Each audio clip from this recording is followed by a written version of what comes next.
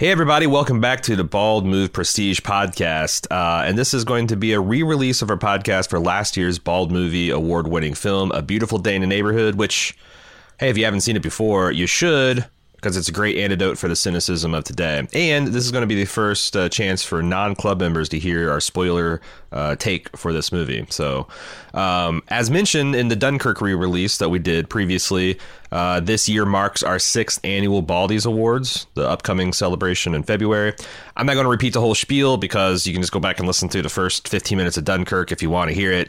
But we're using this lead up to this year's Baldy Awards show to crown Mega Baldies from all the previous winners of the 5 main categories. Last week we did Best Comedy. This week we're going to determine the last 5 years who was the best male actor. Of course, the Baldies, as I said, coming out in February, so keep on the watch for that, especially because there's always a listener choice kind of poll that we're going to be announcing the links for that in the upcoming weeks on podcasts and the show notes section, on Twitter, that kind of thing. So just be on the lookout if you want your voice heard in selecting the very best of 2020 pop culture and entertainment, at least as far as Bald Move is concerned. Jim, you're here. Mm-hmm. Let's talk about Best Male Actor. And here's the list. Okay. Here's the list. For 2015, Justin Theroux won for Kevin Garvey Jr., Leftovers Season 2. 2016, Anthony Hopkins as Dr. Robert Ford, Westworld Season 1. 2017, Justin Theroux as Kevin Garvey Jr., The Leftovers Season 3. 2018, Jared Harris as Captain Francis Crozier from AMC's The Terror.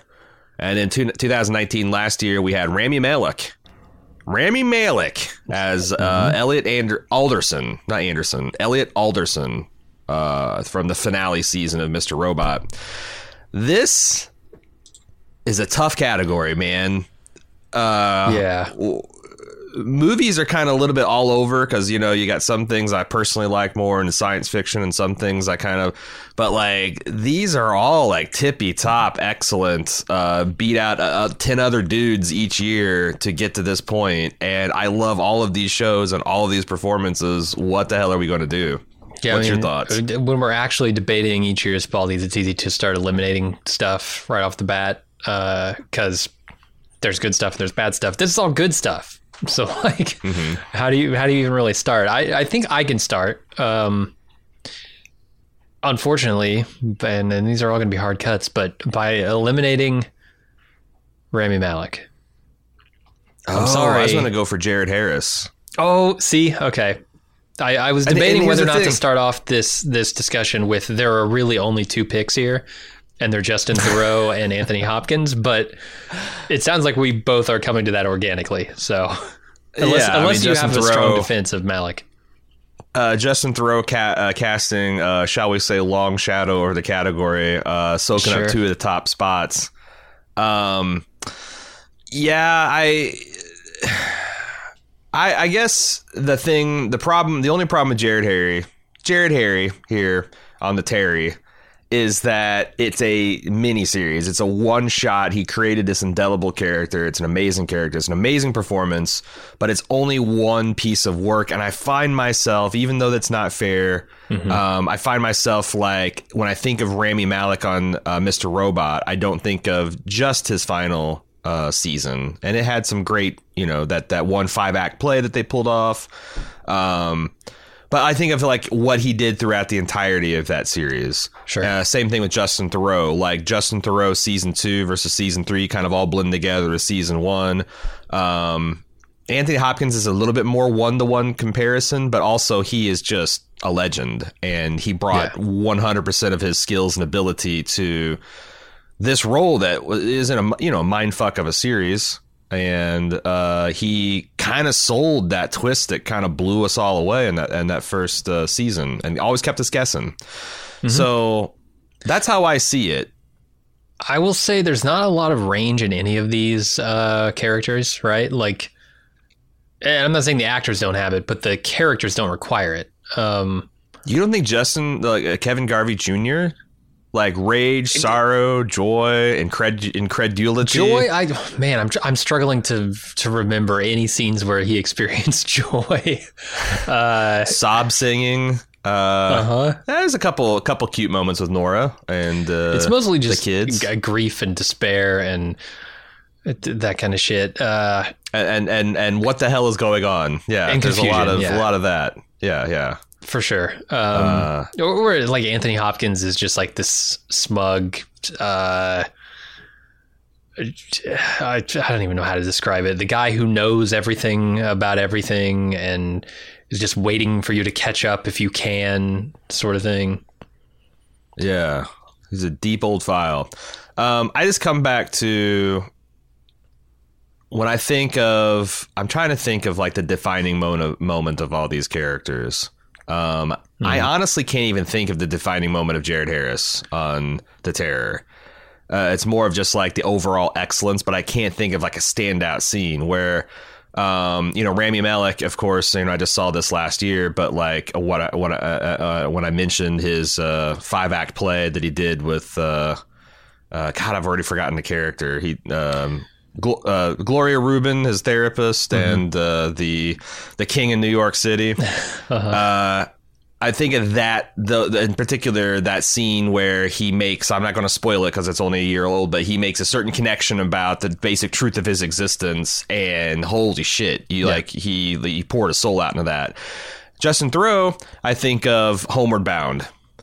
Absolutely. That's a defining scene for this series. And how, oh my God, that scene just completely just destroyed me. And I think of him like this, we didn't have the Baldies in season 1, but I think of him like carrying Jill out of the burning building. I think of things like that. And I just don't know that it's possible for these other gentlemen to compete with that moment. But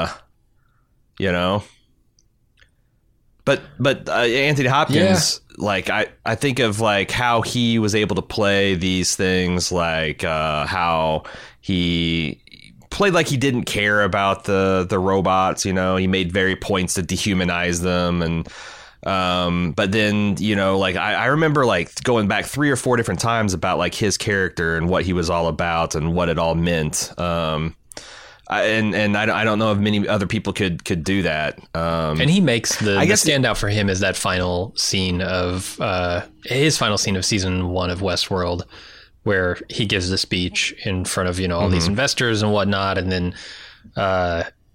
Dolores starts her attack, kind of stuff. That I don't know of another actor who could have brought me to the emotional space I needed to be in at that point.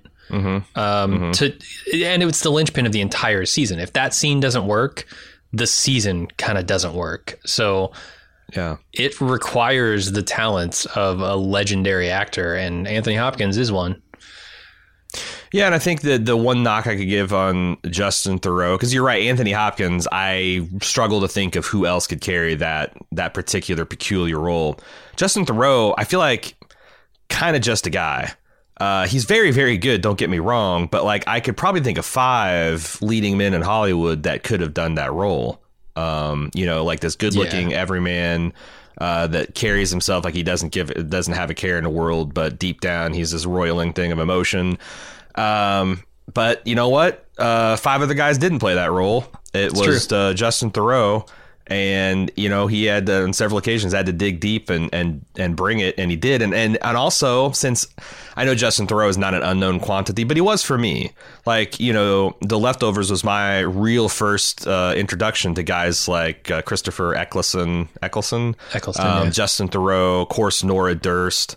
Carrie Coon, Regina King. Like I'd not like these people were just people. They were just characters to me. Whereas if you had Jude Law or Matt Damon in that role, there would have been initial kind of like, oh my God, it's Jude Law and Matt Damon. A little bit of the stunt casting.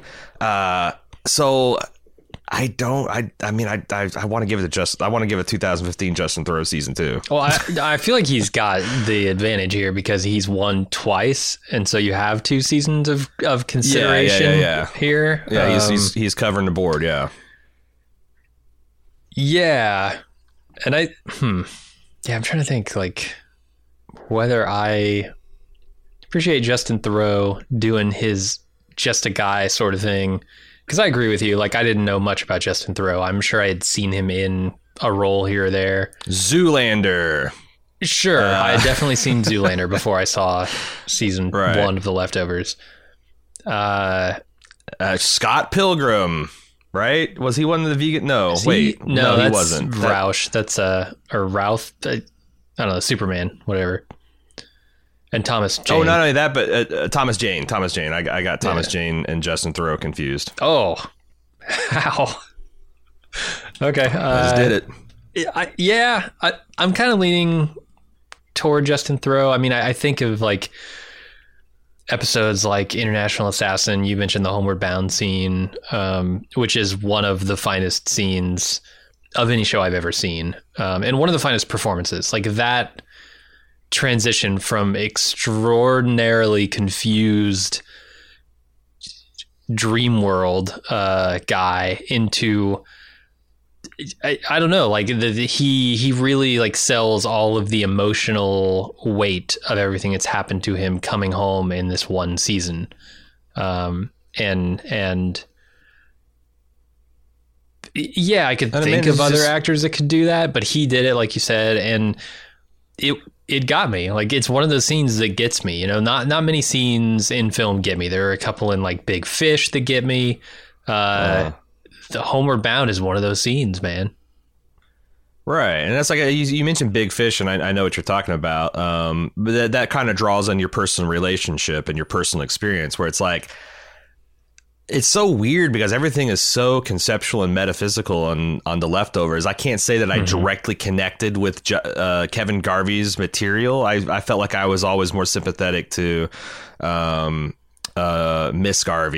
Mrs. Garvey and what she was going through with the cult and things like that. Christopher Eccleston trying to figure out what to do with his faith when it's been fractured. But even then, like, man, it just made that instant through line connection of a man who's, like you said, he's dealing with all this crazy shit and he just decides to give in and accept, like, okay, whatever. And like, I mean, it's just like that's just a whole that's like a 2-minute thing where he like goes on an emotional journey as he's singing this song. It's great. It feels like something out of a David Lynch film, but it works. Okay. Yeah, and I know Justin Theroux is not like a singer, right? And he's not an amazing singer, but he's a passable singer. And it works in that moment. But that's more of just like, he's a dude, right? He's just a guy. Yeah. He's not a superstar talent in that world. He's just a dude. Yeah, I could get down with Justin Theroux. Probably for season 2, because it does have International Assassin and it does have that Homeward Bound scene. Yeah, we'll probably be talking about this in Best Dramatic Series because, spoiler alert, The Leftovers also covers the field a bit in that category. But It's going to be tough between season 2 and season 3. Yeah, we'll go into more depth on that. Yeah. In fact, we've already been talking for quite a long time. Let's get to Tom Hanks as Fred Rogers in A Beautiful Day in the Neighborhood. Hope you guys enjoy that, and hope you come in next week for the next Baldy movie winner and a discussion of the female actors that have lit up our screen the last 5 years. Be on the lookout for the People's Choice Awards coming out on the podcast, on the social media, and we'll see you next time.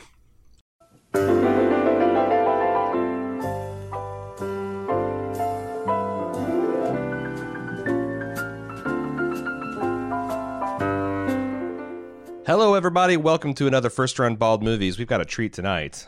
Jim and I went to the cinema to see a film. The Cinemark, even. Called A Beautiful Day in the Neighborhood. It's directed by Marielle Heller, who directed Diary of a Teenage Girl and also Can You Ever Forgive Me? That, is Melissa Hartman?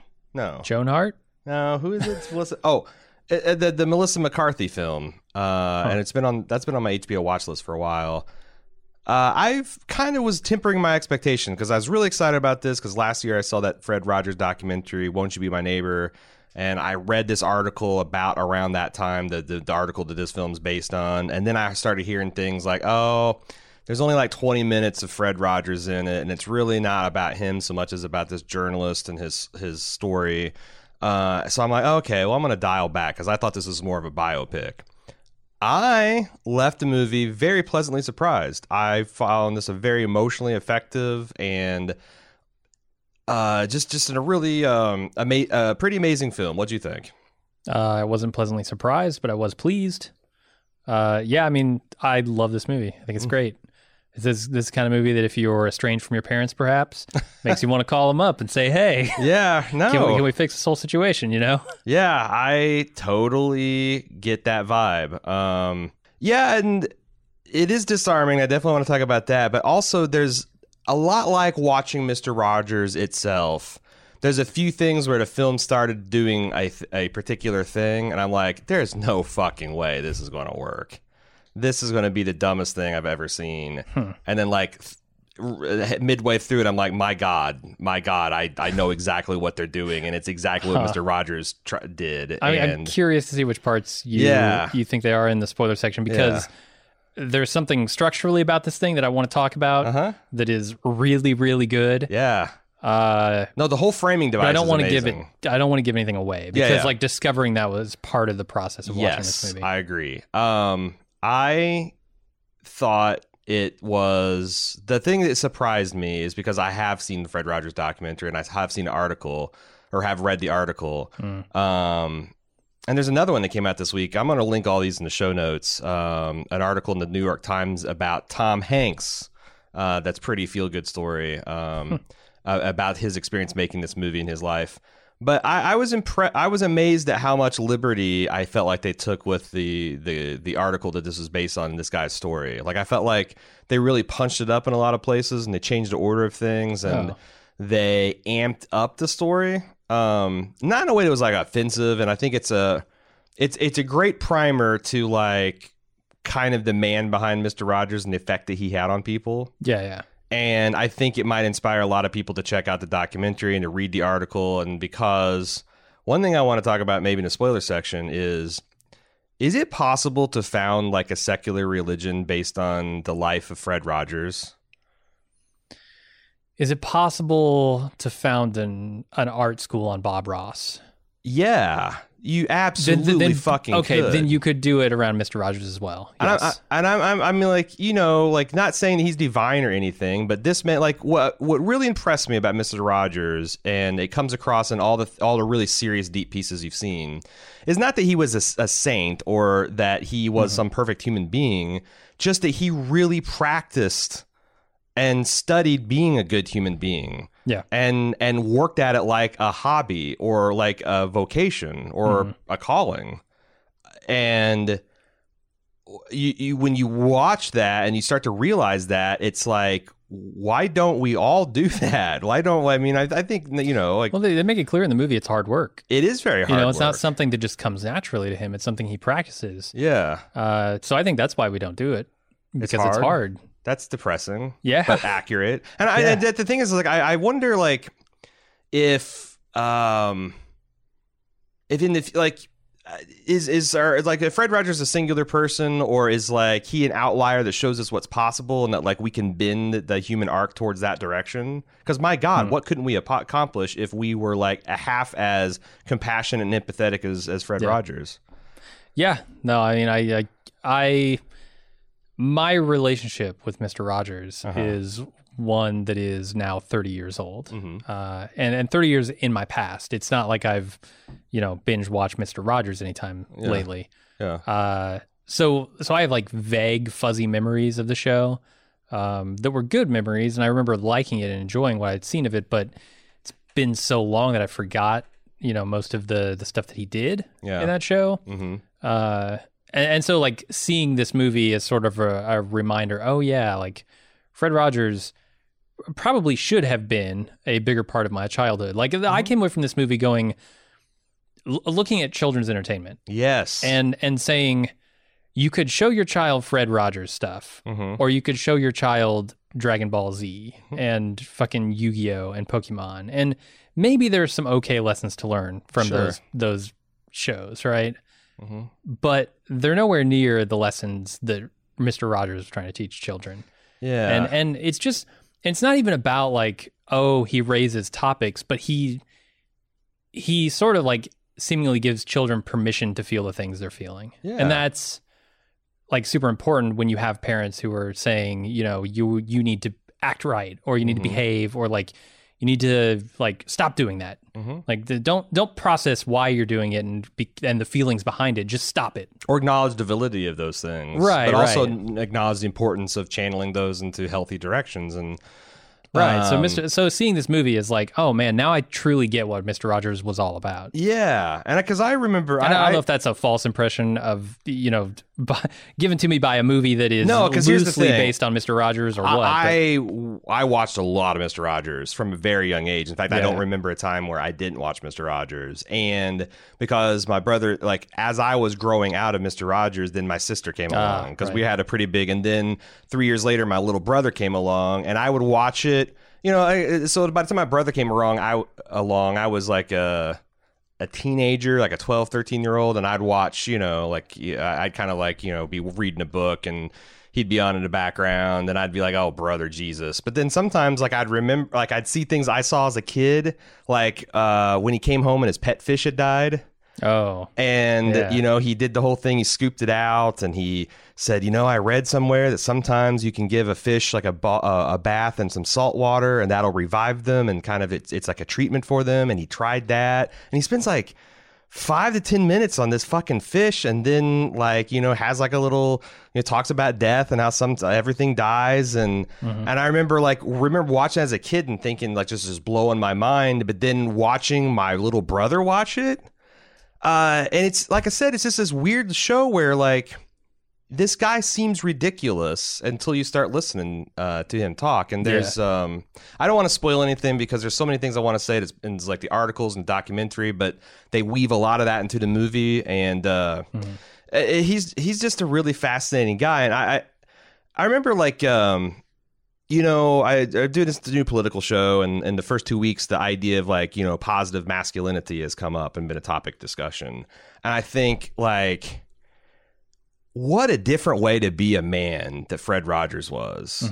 But, like, something that's, like, universally beloved and respected. Like, he commanded respect from people. He wasn't, there's a line in the article that this is based on, where he's talking an experience of where Mr. Rogers, like, he was in a room and some people, like, initially weren't taking him serious, and he said there was a point where the room realized that this was not some eunuch that was going to be, like, shuffled off, that he was an authority figure, and that he was used to being respected and listened to, and he, like, just kind of, like, waited for the room to realize that too, and then once he had him, he continued. I'm like, Yeah. how the fuck do you do that with this manner about you? Right. Because he's very quiet. Yeah. He's very measured in his responses at all times. And you think it's one of those guys where it's like, is this guy for real? But once you realize he's for real, and that's like, man, that documentary it really went into, like, you know, he had a bunch of beatnik hippie crew that was kind of on the wall, but they loved and respected him, and he wasn't, like, you know, he could laugh and joke with them, but also this is very serious what we're doing. We have to take the work seriously. And what a righteous dude, man. Yeah. Seems like a cool guy.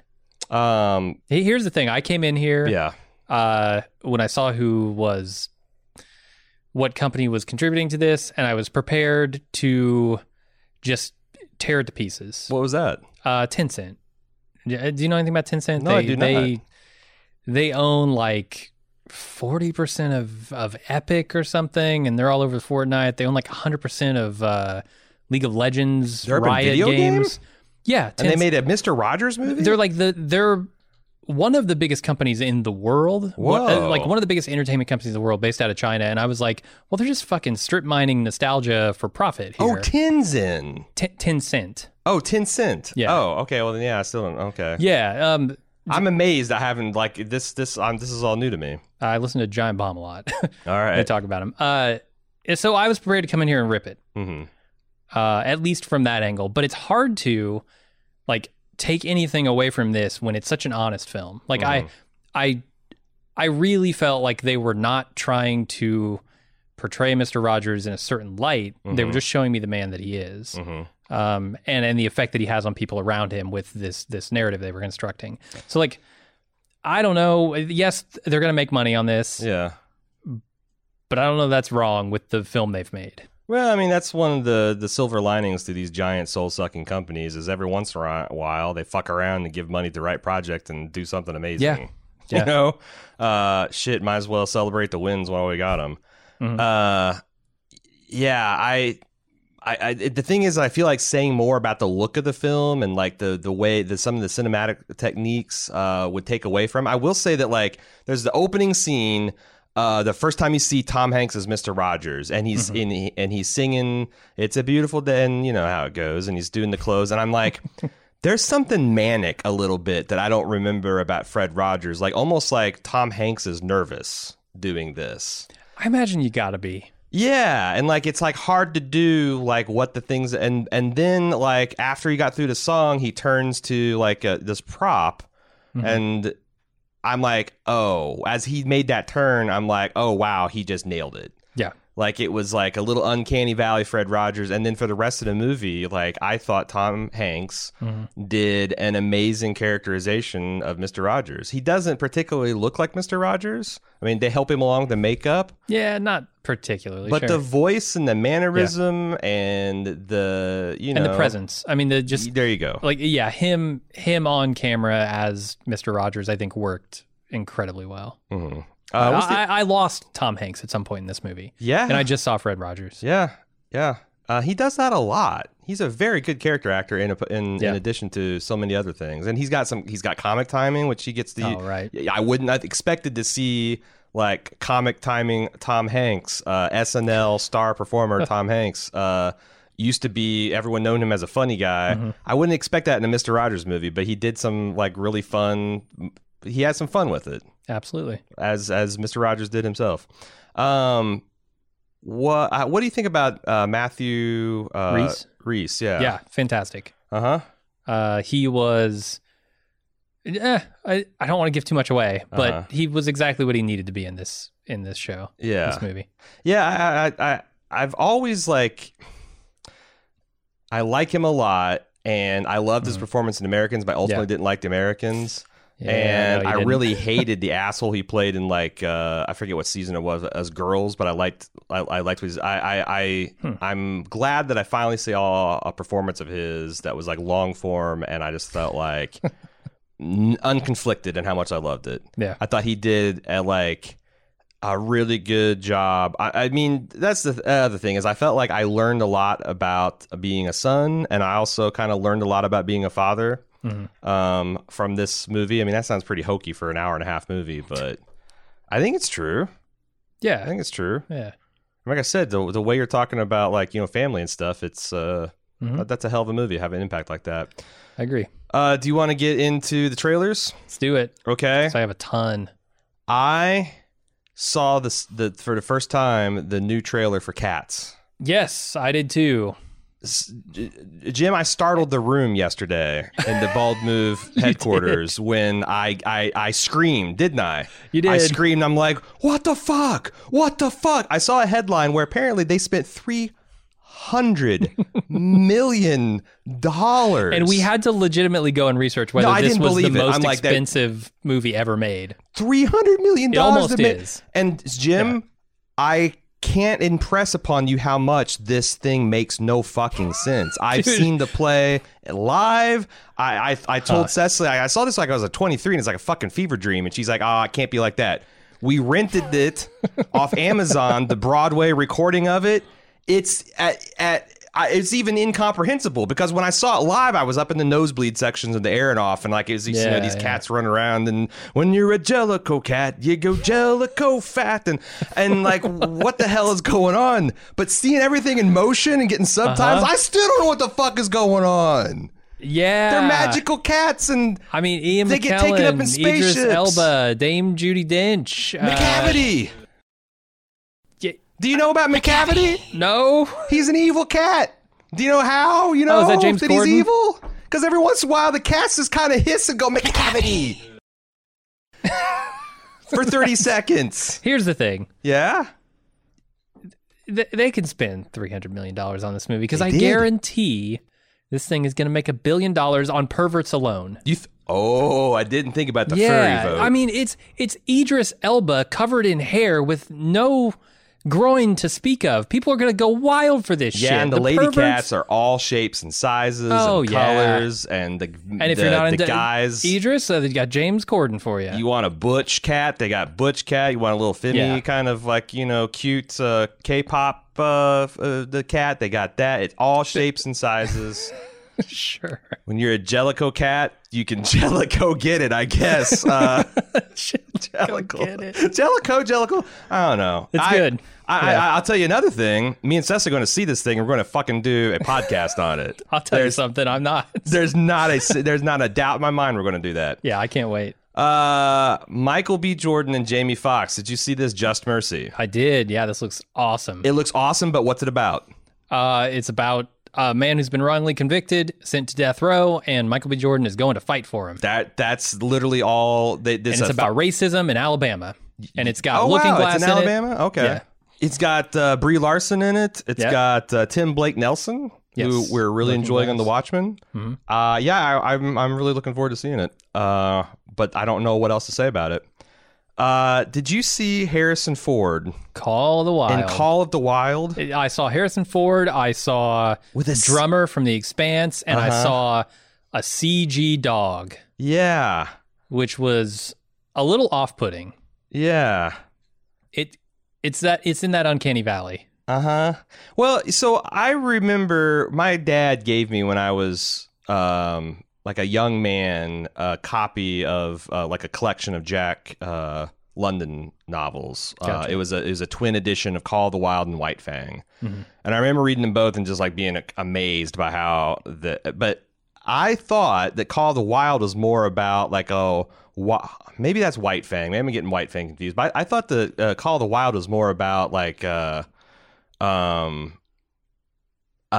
boy and a dog and an adventure. Not an 80-year-old man. Yeah, I'm delighted. It's a very curious choice to pair him up with a CG dog that's like doing bits and things. Like it's a weird choice, but I like the source material, and it's Harrison Ford. How many times do you see Harrison Ford grumble out of retirement and do something? Right. I mean, it's probably just because they said, look, Harrison, you can come in, you can be a loner out in the woods, you don't have to talk to anybody, we'll just put a camera, a minimum of 100 feet away from you. We'll give you a green screen pet. He thought that his agent, there's how they got him, his agent called him up and said, hey, it's a hell of a thing. It turns out you actually owe a couple more pages of performance for Star Wars. We're going to get you in, do some insert shots with a Chewbacca, they get some guy in a green sock. And he just thinks he's on Star Wars. Right. He's in, what is this, fucking Hoth? There's a lot of snow here. I'm hooking a sled up to Chewie that seems kind of kinky and weird. But yeah, it's the only answer. Sonic the Hedgehog. I saw this. I think this doesn't look bad. Really? Yeah, now that they've redone Sonic, I think the movie looks perfectly passable. I was impressed with how much like Sonic it felt. Sound effects, visuals, like... And then Sonic does look like Sonic. I can't believe this was a hard decision. I can't believe like what led to the thing. I guess they spent $30 million on fixing this. I saw like the worst take on Twitter ever, which is, wow, the studio spent $30 million to fix a fan complaint. We got to support this movie, or like, what is our criticism even worth? And I'm like, well, yeah, but like I said when this debacle first happened, I think we talked about this on lunch, like the same people that made Sonic the Hedgehog a nightmare, abomination, are the same people that made the plot and cast and everything else about this movie and thought it was a good idea. So until I see this film is actually passable, I'm still going to suspect it's a giant turd. And I thought I saw a lot of giant turds, even though you're right. They nailed the Sonic part of it. Yeah. I feel like the overall plot kind of smells turdy. He's just got to go fast, man. Yeah. I don't know. I mean, it's obviously a kid's movie. I'm not going to rush out to see it, but if it happens to cross my path in the future, I won't. I I don't know if I'll be disappointed, but I won't be reluctant to sit down and watch it. Jumanji 2. Saw that one too. Yeah. I loved the first Jumanji remake. I thought it was more fun than the original, and I quite liked the original. And I think this is going to be a hell of a lot of fun. Can't wait to see it. Yeah, looks probably not a bald movie, but it's a good family film. Did you see any of these chick flicks? Let's call them Little Woman. Little Woman. Yeah, that and Emma. I'm sure you're going to talk about. Yeah, I saw both of those. Were you in the same theater as me? Yes. Oh well, fuck. I would have handled this a completely different way if I'd realized that. I've not read these books. Like I've always heard of Little Women and Emma, and I've read quite a bit of Jane Austen, and of course, I've read a lot of Patrick O'Brian, which is kind of the masculine side of that coin. I'm kind of amazed I haven't seen either of these movies. I'm really, they look great. They have a lot of star power, like Saoirse Ronan. And did you see Mary Queen of Scots? No. I think that came to HBO last month, and I watched it on a whim, and because it's something that's kind of interested. Was it Margot Robbie? No, is it Margot Robbie playing the Queen Elizabeth? The first was that like the Knight's Tale, kind of like modern? No, it's very like period accurate. And they've been releasing a lot of intriguey and that period stuff. I thought she was amazing in it. It's got Emma Watson, Eliza Scanlon. Did you recognize her? I did see Sharp Objects. Yeah, Sharp Objects girl. Yep. It looks really good. And Jane Austen, Emma rather. Meh. Yeah, I think Little Women looked real good. Emma. Why not was Emma? meh. Just because it didn't have the star power, or because like why? I'm trying to think. I don't know. Yeah. It was something about the tone of it. I was like not as into it as Little Women. A little more frivolous, perhaps. Yeah, definitely. More of a comedy. Yeah, I'll probably end up checking them all out. But did you see Last Christmas with Emilia Clarke? No, I didn't. Must have been before you got there. Yeah. Yeah. We had an experience. It's a leading rom-com. up to this movie. Oh boy. Oh yeah. Okay. Yeah. Well. Rom-com Emilia Clarke. Oh, was it Last Christmas? It's Christmas. Yeah. Yes. I have seen this trailer, and I am very excited to see this movie. You are, because I'm very not. But it's not my type of movie. This is part like This is something me and Cecily are into now. Mm-hmm. What? Oh no! The engineering booth vigorously shaking her head. No, I thought that something we were in I was told are these ironically terrible Christmas movies, but apparently one of us is too cool for school in 2019. Yeah. Oh, so we're the line we're drawing is we're not paying for terrible Christmas movies. We only watch them free on Hallmark. Yeah. All right. I mean, but HBO's getting into the game. I mean, not HBO. Netflix is getting into the game. They got a bunch of terrible Christmas stuff coming out. It's a great time. It's a great time to be alive. Is there any other trailers? Nope. That is all the trailers for tonight. If you would like to join us in Mr. Rogers' neighborhood, it's real easy, neighbor. You just got to go to club.baldmove.com. You can sign up for a free 30-day trial. You can sample all of our wares, and if you think we're worthy enough to support, if content like our spoiler edition of our movie reviews is worth it, then you can remain on club.baldmove.com. Everybody else into the spoiler section.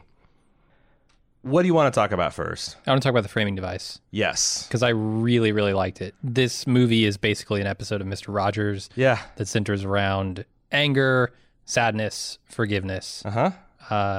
It even down.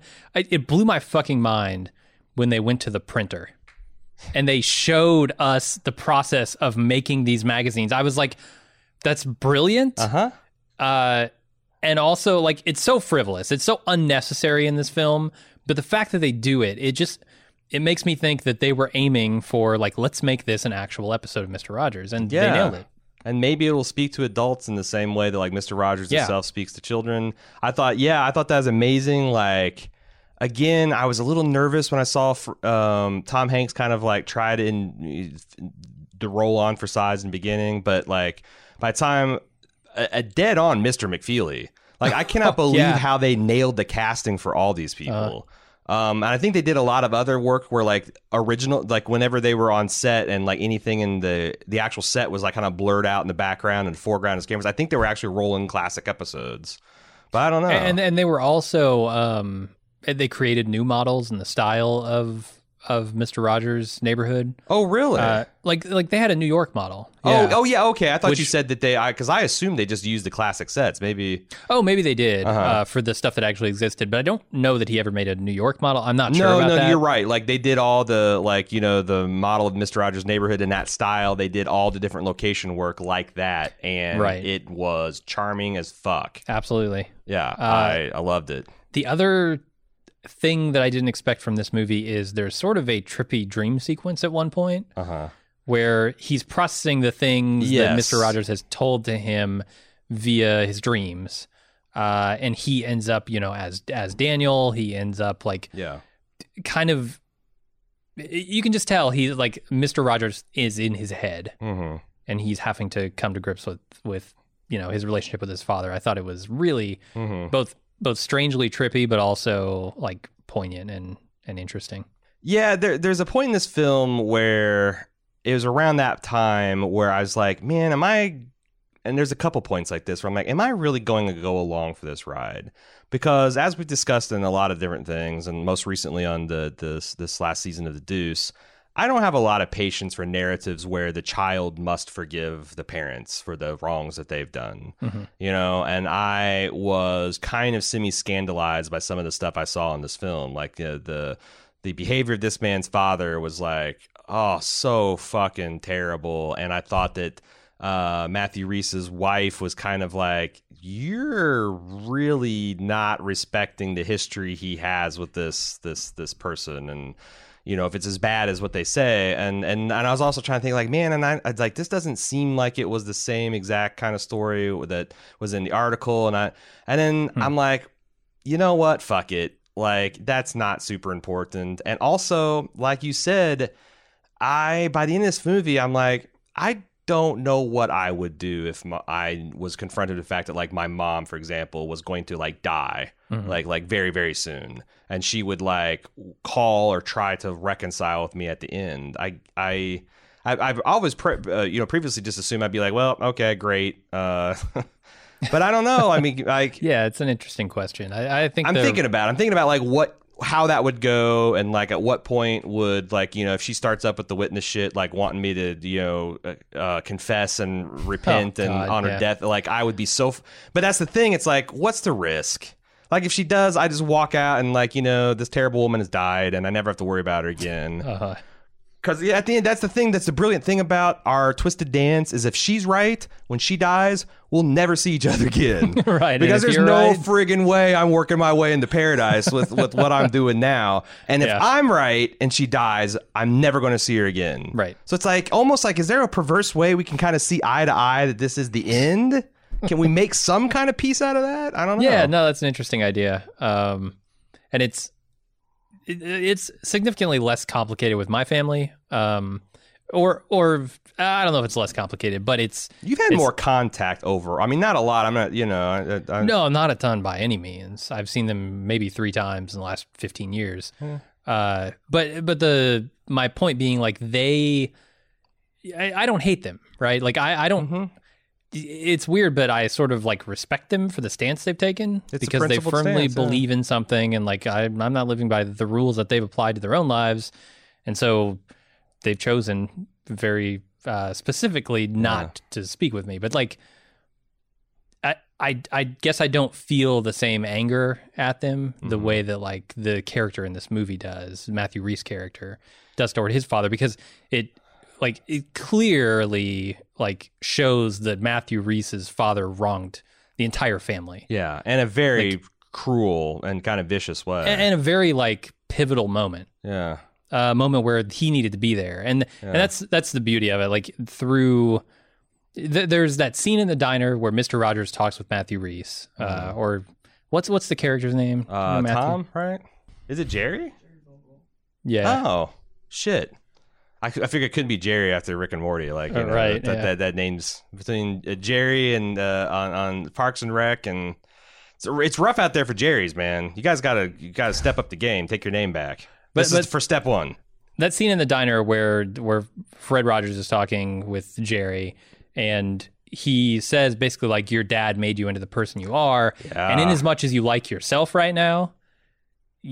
at least some part of that is due to the way he behaved, even if it's bad. And like, that's the thing, after that scene, like that's the thing that spins him off into this dream and like all that stuff. And that's true of everybody, right? Like even if your parents are awful to you, the good in you and the bad in you comes from them. Yeah. For the most part. So. And I know that, like, I think the thing that kind of annoyed me still a little bit is I think also Mr. Rogers would be the first one to say that this forgiveness can be on anyone's timetable. And, like, he was always respectful to people that were still too angry. Because, what the fuck does Fred Rogers know about, your dad getting drunk and maybe slapping around and leaving you to tend to your screaming, dying mother alone with your sister? Like, And there's that scene when he's playing with the puppet, right? And Jerry's very uncomfortable.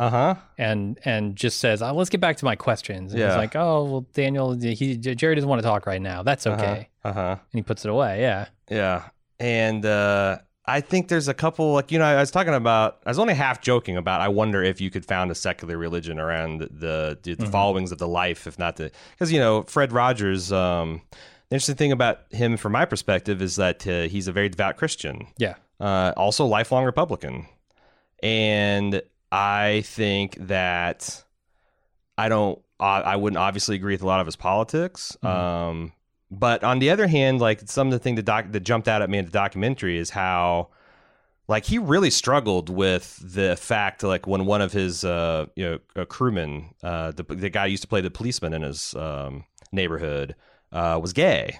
And he got outed as gay, and like this kind of like, it's not really sex scandal. It's just that he got outed as gay, and there's a lot of pressure on Mr. Rogers to like get rid of him because like the morality, and like he really fucking wrestled with that. And like there's an interview with this man who talked about like what it was like to have like these intense conversations with Fred Rogers, and he struggled with it, but at the end he got to the right place. And it's like, he loves people. Yeah. And there's this line where he said in the movie that I'm pretty sure is right from Fred Rogers, where he says anything human is mentionable and anything mentionable is manageable. Yeah. And that is a profound fucking statement. That is like a borderline, like, no, it's not borderline. It's like a religious, spiritual, philosophical, amazing piece of meta truth. It's I was really, really struck by that particular point. And so that's the thing. Like, if you hate your dad, you can't reconcile. That's something we can talk about, and it's something that is manageable. And if you can find your way in it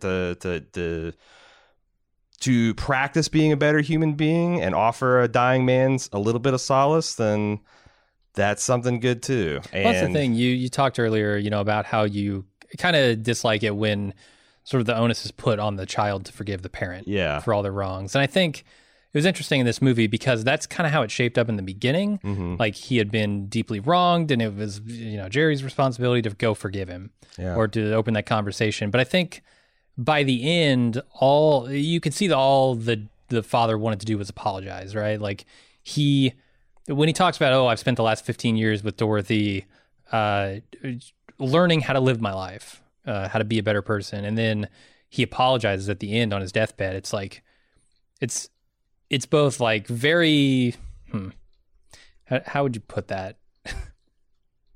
It's sad, obviously, because he's dying, but it's also like the only gift that he could give his child at that point is like the not even the ability to like forgive him, but the ability to not need to forgive him, because he can apologize in this moment, and then he's gone, and then the child can do what they want with that, right? Yeah. Forgive him or not, it doesn't matter because he's gone. But like, it was all like kind of given to Jerry to do with as he needed to do. Yeah, and I was just thinking, like, that was like the best case scenario for that to happen. That the father actually is like, you know what? I was real shit. All your feelings are valid. I was a terrible person. I'm so sorry. Yeah.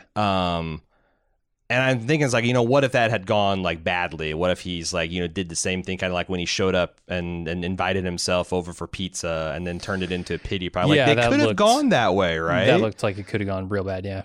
But it's like, it's human, it's mentionable, it's manageable. Like, I was struck when Mr. Rogers asked him about how he got in a fight. or how he hurt his face. Yeah. And he got in a fight, and he got in a fight with his father, and like the way like Mr. Rogers was just like, it wasn't affected, just like, oh my God, how that must have been so painful and all. And that's what he would say if this guy who tried to do something brave and be with his dad, what if his dad was an asshole in the last moment, then that sucks. He can still be empathetic and passionate about it, but it's brave. Like that's the other thing he said when Matthew Rhys's character said, it seems like all these people telling you their problems could be a burden. And he thanked them for that observation. Thanks for the compassion of understanding how he could feel about that. But also how it was an amazing, like a daily occurrence that he sees these people being so brave. And I was thinking like, also like, it was hard being Fred Rogers, but the rewards, my God, how many times would he go down and like people like, it's one thing, I guess, to be like a celebrity. He kind of rolls his eyes about that. Like, people just, oh, I loved your work and blah, blah, blah. But like, if like all these strangers are constantly coming up and like with tears in their eyes saying how much they love you and how much they meant to you or you meant to them as children, and now their children's like, I don't know. That's what must have been like. It seems like he used that as fuel to keep going, keep doing the things that he sees such good results with, but never let that kind of, I don't know, take over his personality, right? Like, because most people, when they get that attention, either it goes to their head or it destroys them. Like they become recluses. They don't want that kind of attention. Like, but Mr. Rogers seemed to be able to both accept that from many, many people, but also not let it turn him weird. And there's also like that's the other thing is that came out in the documentary is one of his the Fred Rogers historian that works at this museum. One of the things they have is like every page of script that he ever typed, and there's a few that like when he was having writer's block where he would just like he went Jack Torrance and is like, why is this still so hard? He just starts spontaneously typing in the script where he had this like, why is this so hard? I've been doing this so long and it's never easy. And I just feel so stupid. And like, right. And it's, but you're like, oh, Mr. Rogers, don't beat yourself up. But even he would like, succumb to self-doubt and loathing, but he had those healthy techniques. Like even typing that out probably was. Oh, dude, that minute in the diner when they just go silent for a minute. That's the moment. And when Tom Hanks looks into the camera, dead into the camera, it's like, oh my God. It works, because here's the thing. So when I saw them going for that moment, I'm like, this is the hokiest thing of it, because this is from the article where like Mr. Rogers famously did this to a room full of people. When he accepted an award, he, instead of giving a big speech, he did exactly what he did. And I'm like, my skepticism of like, this is stupid, it's never going to work, mirrored what the people in the room were feeling like. Is this guy for fucking real? Mr. Rogers wants us to take a minute to sit here in silence and think about the people who loved us into existence. Right. And then everyone looking around the room is like, oh shit, that's exactly what we're going to do, because he set his watch. What are you going to do? Fucking heckle Mr. Rogers? Right. Like, yeah, that's... And it was effective. I couldn't believe it worked. Even sitting there in the theater, with 8 other people around at 4:30 in the afternoon. It's super effective. It really is. It's I don't know how, like, I've seen so many types of charisma and so many different ways to be charismatic, but this is the weirdest, most effective way of being charismatic I've ever seen. And I think it's just this relentlessly being genuine and open. And has Mr. Rogers written any biographies, any of these techniques down before he died? Because I would be curious to know what his system is, right? Because honestly, we get a glimpse into it, but I don't think he's written any books, but there's reams of interviews where he talks about like this in like a formal kind of educational setting, like his philosophy. I mean, he had like it's very close to Buddhism. It's very close to like a mindfulness sort of perspective on he things. Also, and I want to track this down because I haven't seen it, he did like 2 seasons of a PBS show that was essentially Mr. Rogers for adults, Whereas like him and his family just Really? running around in fields and at the beach and just having conversations about like intellectual and because I felt like this movie was an episode of Mr. Rogers for adults. yeah. And I guess that failed hard, and he never tried it again. But I'd like to track that down and see kind of what kind of weird. But yeah, I was just reading an article another day that he had like a 12-step approach for communicating with children, like to take a sentence that you want to communicate and then pass it through like 12 different filters about like, we got to keep in mind that kids think this and kids are afraid of this and kids grapple with this and kids kind of freeze up when you do this. And that's why the way he communicated was so weird. But also so effective because again, he thought about and practiced a lot. Like that, what he did to that kid swinging the sword around, that's like a real story written right out of the article.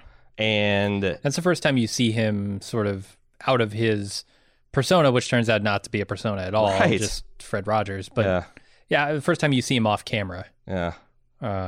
It's a good introduction. And you think like, again, like halfway through, it's like, oh, this isn't going to work. It's going to be the sad old man that can't cast a spell just anywhere he wants it. And no, fuck it. It does because he really loves and understands children. Yeah, it's a great film. If you guys like this and you want more Fred Rogers, you want to feel good, I'm going to link these articles. The Tom Junod, I think is how you pronounce his name, article, Can You Say Hero? The actual article that was fictionalized in this from Esquire. That link you can read for free. Also, please, you owe it to yourself to see Won't You Be My Neighbor, the actual excellent documentary on Fred Rogers' life.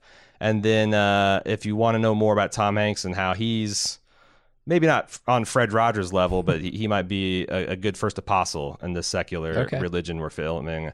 Taffy Broadresser Ackner wrote a really good one for the New York Times called This Tom Hanks Story Will Make You Feel Less Bad. So yeah, if you want some more positive Mr. Rogers-based stuff, I'm going to link all those in the show notes. Okay, everybody, we're actually going to be off of Bald Movies, official, until Star Wars Episode 9. Yeah, it turns out the only thing we really wanted to see is Queen and Slim, but that hits Thanksgiving. Yeah. And we holidays really fuck up our schedule. Yeah. And we might do some slide and stuff. I don't want to make any promises because we're kind of like looking at the schedule going, But there might be some stuff out. But regardless, we will definitely be back for Star Wars Episode 9. At Cecily and I, at some point during the post-Christmas season, we'll be talking about cats. Thank you very much for being a Club Bald Move member. We appreciate all your support. And so glad that you have chosen to be our neighbor. We'll see you next time. Have a great night. Would you be mine? Could you be mine? Won't you be my neighbor? Won't you please? Won't you please? Please won't you be my neighbor?